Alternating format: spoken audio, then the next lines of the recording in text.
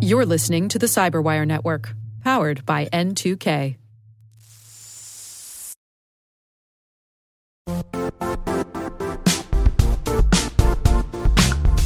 The IT world used to be simpler. You only had to secure and manage environments that you controlled. Then came new technologies and new ways to work. Now, employees, apps, and networks are everywhere. This means poor visibility, security gaps, and added risk. That's why Cloudflare created the first-ever connectivity cloud. Visit cloudflare.com to protect your business everywhere you do business.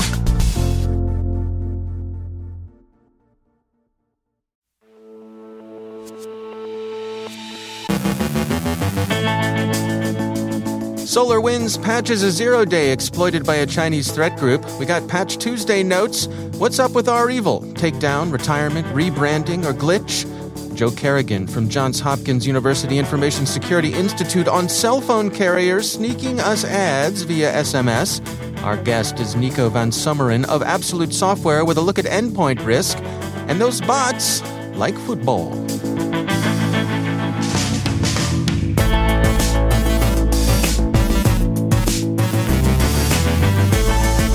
From the Cyberwire studios at Data Tribe, I'm Dave Bittner with your Cyberwire summary for Wednesday, July 14th, 2021.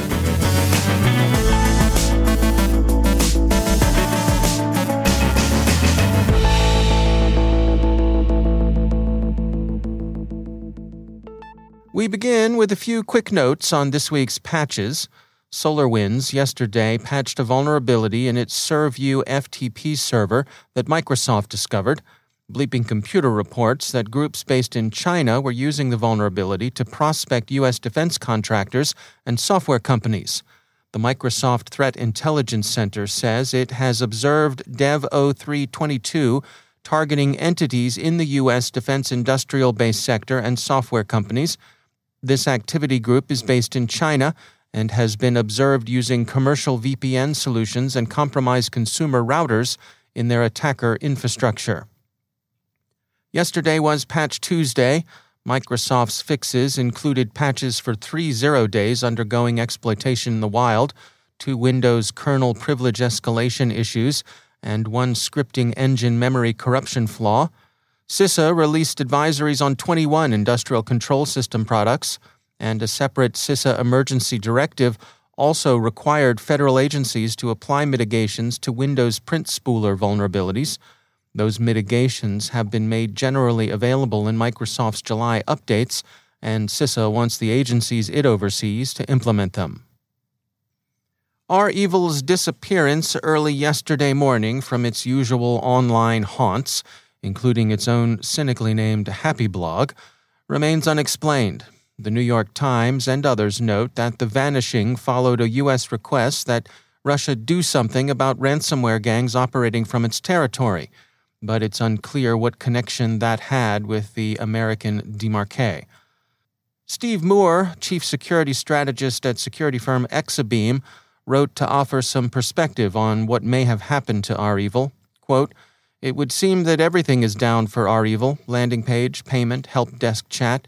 This outage could be criminal maintenance, planned retirement, or, more likely, the result of an offensive response to the criminal enterprise. We don't know. If the outage is the result of an offensive response, then this sends a new message to these groups that they have a limited window in which to work. Furthermore, if a nation responds to criminals backed by and hosted in another country, this will change the definition of risk for affected private organizations. The question becomes who is and isn't ready to participate in this new theater. If a nation engages in offensive hack-back operations, then to what degree should they defend private companies as well, which is arguably more valuable?" The Washington Post summarizes 3 likely alternative explanations. First, the Kremlin bent under U.S. pressure and forced REvil to close up shop. Second, U.S. officials tired of waiting for Kremlin cooperation and launched a cyber operation that took REvil offline. And third, REvil's operators were feeling the heat and decided to lay low for a while. Dmitry Alperovich, chairman of the Silverado Policy Accelerator and well known as the co-founder and former CTO of CrowdStrike, tweeted his own 3 suggestions. 1. REvil decided to take a summer break or even rebrand themselves entirely like they did in 2019. 2. They got pressured by Russian government to go quiet, at least for a bit. And 3, with the tip of his virtual hat to Domain Tools' Joe Slowick, he suggests their interns screwed up DNS. On that third possibility, Alperovich and Slowick are surely fun-in, but the possibility of IT problems can't be ruled out entirely. As Recorded Future's Alan Liska told MIT Technology Review, the bulletproof hosting services criminals tend to use are often dodgy and unreliable, and sites do drop on and off. But in this case, that's unlikely, since all things REvil took it on the lam simultaneously. Liska said, quote, "Ransomware sites are hosted by Bulletproof Hosting, and they're flaky. They all go up and down, but they never all go up and down at the exact same time." In his Twitter feed, Alperovich also commented that REvil's disappearance didn't look either like a U.S. Cyber Command operation or a takedown by non-Russian law enforcement agencies, quote, "given that domains were not fully seized as would be standard practice," end quote. REvil's operators may simply be rebranding, as they are generally believed to have done in 2019, when REvil appeared shortly after Gandcrab announced that it was disbanding. Perhaps the operators will reform under a new name. If they just watched Black Widow, maybe they'll pick Red Room as their new name. It's worth noting that pressure by the Russian government is consistent with both retirement and rebranding. Privateers take guidance, after all. Taken down, on vacation, in custody, or just regrouping, the organizations who represent ransomware gangs' potential pool of victims would be unwise to let their guard down. Neil Jones, cybersecurity evangelist at Ignite, wrote us to say that, quote, "When malware infrastructure goes offline, even temporarily, that's obviously good news for businesses. However, I would encourage organizations not to let their guards down and to continue with the proven detection and mitigation strategies that have gotten them through the recent ransomware crisis. Realistically, new ransomware infrastructure can be brought online quickly, so we all need to remain vigilant. While it's too early to determine the cause of the site's outages, continual steps must be taken to thwart ransomware groups, and the public and private sectors must come together at the highest levels to challenge multi-million-dollar cybercriminal gangs," end quote. So, criminal infrastructure might be flaky and unreliable, but it's not difficult to stand up. Let the defenders beware. And finally, Imperva reports that the Euro 2021 tournament was accompanied by a flood of bot traffic across European sports and gambling sites. Italy took the Football Cup home, by the way, if the bots haven't already told you so.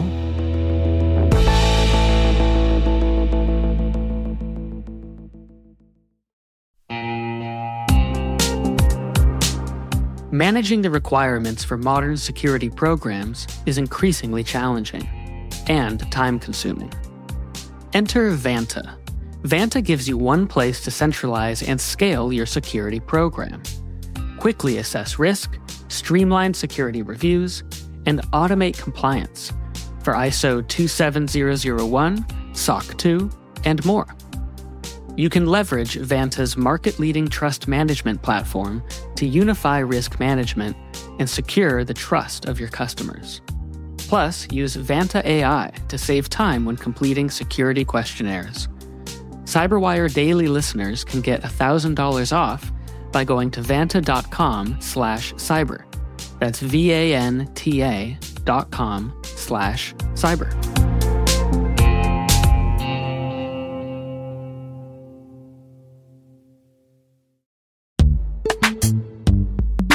In the dynamic world of enterprise security, identity architects and IT leaders face a major challenge. Growth by repeated acquisitions multiplies the complexity of everything. Multiple IDPs, MFA providers, policy engines that all need to coexist.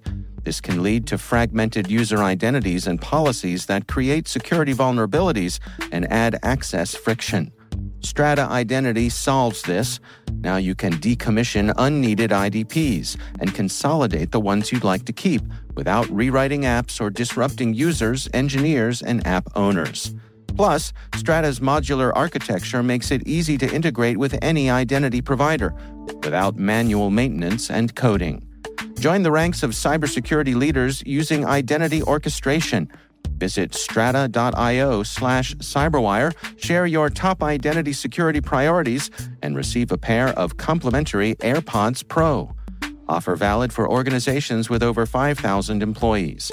Step into a new era of identity management at strata.io/cyberwire.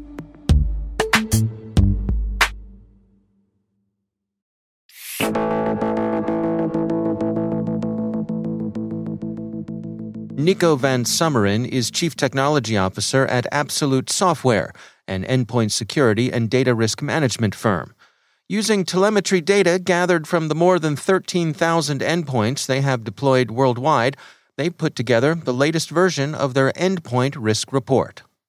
Well, of course, it goes without saying that COVID has changed a number of things for a lot of our customers, particularly around the extent to which people are working away from head office. And so, as you might expect, we've seen an increase in the deployment of various of the controls that you would expect as people were sent home, VPN software and the like. But what we also saw was a continuation of a number of trends that we'd been seeing for a few years around the time it takes for risks at the endpoints to actually get addressed, around the amount of sensitive data being stored at those endpoints, about the complexity of the sets of security controls that happen at those endpoints. So we've seen trends about the number of vulnerabilities that are existing at the endpoints and how long they go unaddressed. We've seen trends around the amount of sensitive data being stored at those endpoints, and generally about the decay of those controls at the endpoints. As you get increased complexity at the endpoint, you often find that the controls fight with each other, and so you tend to get what we call decay of the security at the endpoint as those increasingly complex endpoints and the sets of tools that you've installed fight with each other and often switch each other off. Is this a situation with diminishing returns where too much of a good thing might fight against us? Oh, yes. It's actually not merely diminishing returns, but we actually see that at certain stages you start to get a negative return. This increased complexity at the endpoint means that not only are you adding more things to manage, but because those clients often fight with each other, we actually see that there's lower levels of compliance for some types of tool when you have other types of tool installed, reaching the point where, as you add more complexity to the endpoint, you actually increase your risk rather than reducing your risk. So in terms of the information that you've gathered here, what are the take-homes? What are the recommendations for organizations going forward? Well, I think that there are two things. One of the things I only touched lightly on earlier was the level of unaddressed vulnerabilities and the delay in patching. Now, not wanting to sound like a stuck record, but getting faster at patching your systems is a really good thing, because we saw a slight improvement over last year down to 80 days instead of 95 days was the average length of out-of-dateness of Windows installations. But we're still seeing 40% of Windows 10 machines having over 1,000 known vulnerabilities, which is a staggering number. So we do need to get better at patching, but we also need to make sure that we rationalize the set of endpoint controls to reduce that complexity.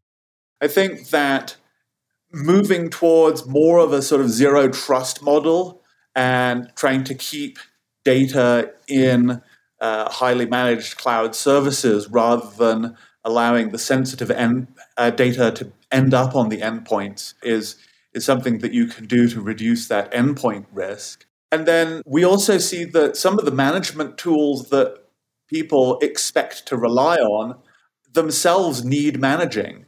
So one of the key things we noticed this year was that SCCM, actually Microsoft now call it, I think, MSCM or something. They changed its name, MES. Anyway, the the endpoint agent formerly known as SCCM, even that built-in tool requires regular maintenance and reinstallation or reconfiguration. We're seeing that within a 90-day period, upwards of a quarter of those endpoints actually need maintenance. So having insights into the state and health of those endpoints and all of the various different controls you install on there is crucial to maintaining your security posture.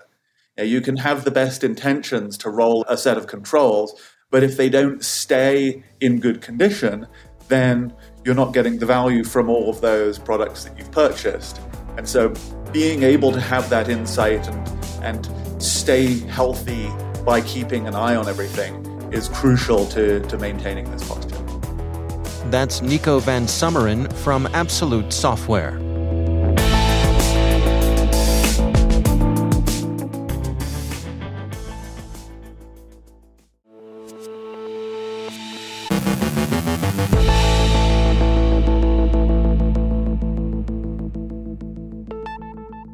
And joining me once again is Joe Carrigan. He's from the Johns Hopkins University Information Security Institute and also my co-host over on the Hacking Humans podcast. Hello, Joe. Hi, Dave.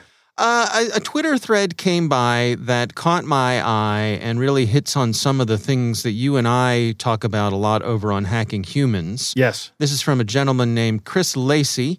He's at Chris M. Lacey on Twitter, evidently a developer. I believe he's from Australia, seems to be. Develops a product called Action Launcher for Android. And Chris posted this thread. He said, I just received a two-factor authentication SMS from Google that included an ad. Google's own Messages SMS app flagged it as spam. And he says, what a shameful money grab. And he had a screen capture here, and it says, here is your Google verification code, right? The kind of thing. It starts with the G, just like you'd expect. Anything, you'd expect from Google. And then there's an ad. It says, keep the hackers at bay. Get a VPN today. And it has a link. Yeah. So Chris goes down the path of wondering, who put this ad on my SMS verification message? Was it Google? And some Googlers chimed in and said, no, it wasn't us. We don't do that. In fact, they're also very happy that their Messenger app flagged it as spam. Right. They were pleased to see that part of the app was working. Right. But it turns out that whoever Chris's provider is, the carrier, was appending his SMS verification message with an ad. Right. Now, the fact that this ad seems to be associated with security, makes me think that in some way they're analyzing the content of the SMS message that he got. Or they could be analyzing the sending number of the SMS message. Yep, absolutely. Say, this is the number that Google uses to send their multi-factor authentication codes out. Absolutely. Anytime you see that, just add this to the end, put an ad at the end of the text message. Yeah. So I'm going to go out on a limb here. Let me tell you how I feel. And then I want to get your take on this. I think everybody knows what my take is. I think I'm with Chris here that this stinks to high heaven. Yeah. It does stink to high heaven. Okay. What do you think about this, Joe? I'm with you and Chris, and I'm thinking somebody at whatever government level should be looking into this. Yeah. Because an SMS is, you pay for that service, right? First off, that's one of the things I object to. This is a service I pay for. Yeah. Do you remember years ago when we used to have to pay per message? Yes. Right? Yes. 10 cents per message for what was essentially just a milliseconds long use of the network. We had to pay 10 cents. Now we don't have to do that anymore. Yeah. Because the market forces have made it unlimited texting. Right. But there's still this carrier is still trying to capitalize on getting a text message by selling ads on a text message that Chris pays for. Right. That in and of itself infuriates me. Yeah. Or the second thing I don't like about this is what kind of vetting process do you do for these ads? Mm-hmm. Do you just sell them to anybody? Right. Who knows where that link goes? Right. There's a link there. That's a shortened link, right? With an mr5.co with some. That is obviously some shortened link or link shortening service that you don't know where that goes. No. What due diligence is the carrier doing here? Yeah. I want to know that. Second off, should the carrier even be doing this? should there be some kind of regulation that says you cannot interfere with this in this way? Right. No, I here's the other thing that gets me about this is that this can erode your trust in your verification process. Absolutely. Right? Absolutely. And so on the one hand, that's terrible. I suppose if there is an upside to that, maybe we should be eroding trust in SMS as a multi-factor authentication method, right? Yeah, it's not the best multi-factor authentication method. Actually, and Chris talks about that. He says, to address the most common comments, one, I'm aware SMS is unencrypted and a poor choice for multi-factor authentication. Right. He seems sort of exasperated by that. Because I know thousands of people went, you shouldn't be using the SMS for your two-factor, right? And he says as an older accountant, he was just logging into it again. Yeah. I'm sure he now has gotten it set up with some kind of YubiKey or something to help him secure this. But, or some universal two-factor device. Yeah. He does say he's not going to tell you who his carrier is for security reasons, which I think is probably wise. Yeah. I'd like to know who it is, but I'm not going to ask him because I think his concern is valid. Yeah. Well, I'll tell you, if this were my carrier, they wouldn't be my carrier for long. Right. They'd be receiving a phone call from me. Right. Very quickly. Right. One of the final things comes from Mark Rishnu, who apparently works at Google. Yeah. And it says, to close the loop, these are not Google ads, and we do not condone this practice. Yeah. We are working with wireless carriers to understand why this happened and to ensure that it doesn't happen again. Yeah. All right. Well, you can see why this got my dander up, right? Yeah. It irritates me, Dave. Yeah. I appreciate Chris sharing it here. I think this is good information to know that this sort of thing is out there. And agreed. Boy, the carriers. I agree with you. When I rule the world, there won't be this kind of thing, Joe. The hammer of justice will come down upon these carriers. That's right. All right. Well, Joe Carrigan, thanks for joining us. It's my pleasure, Dave.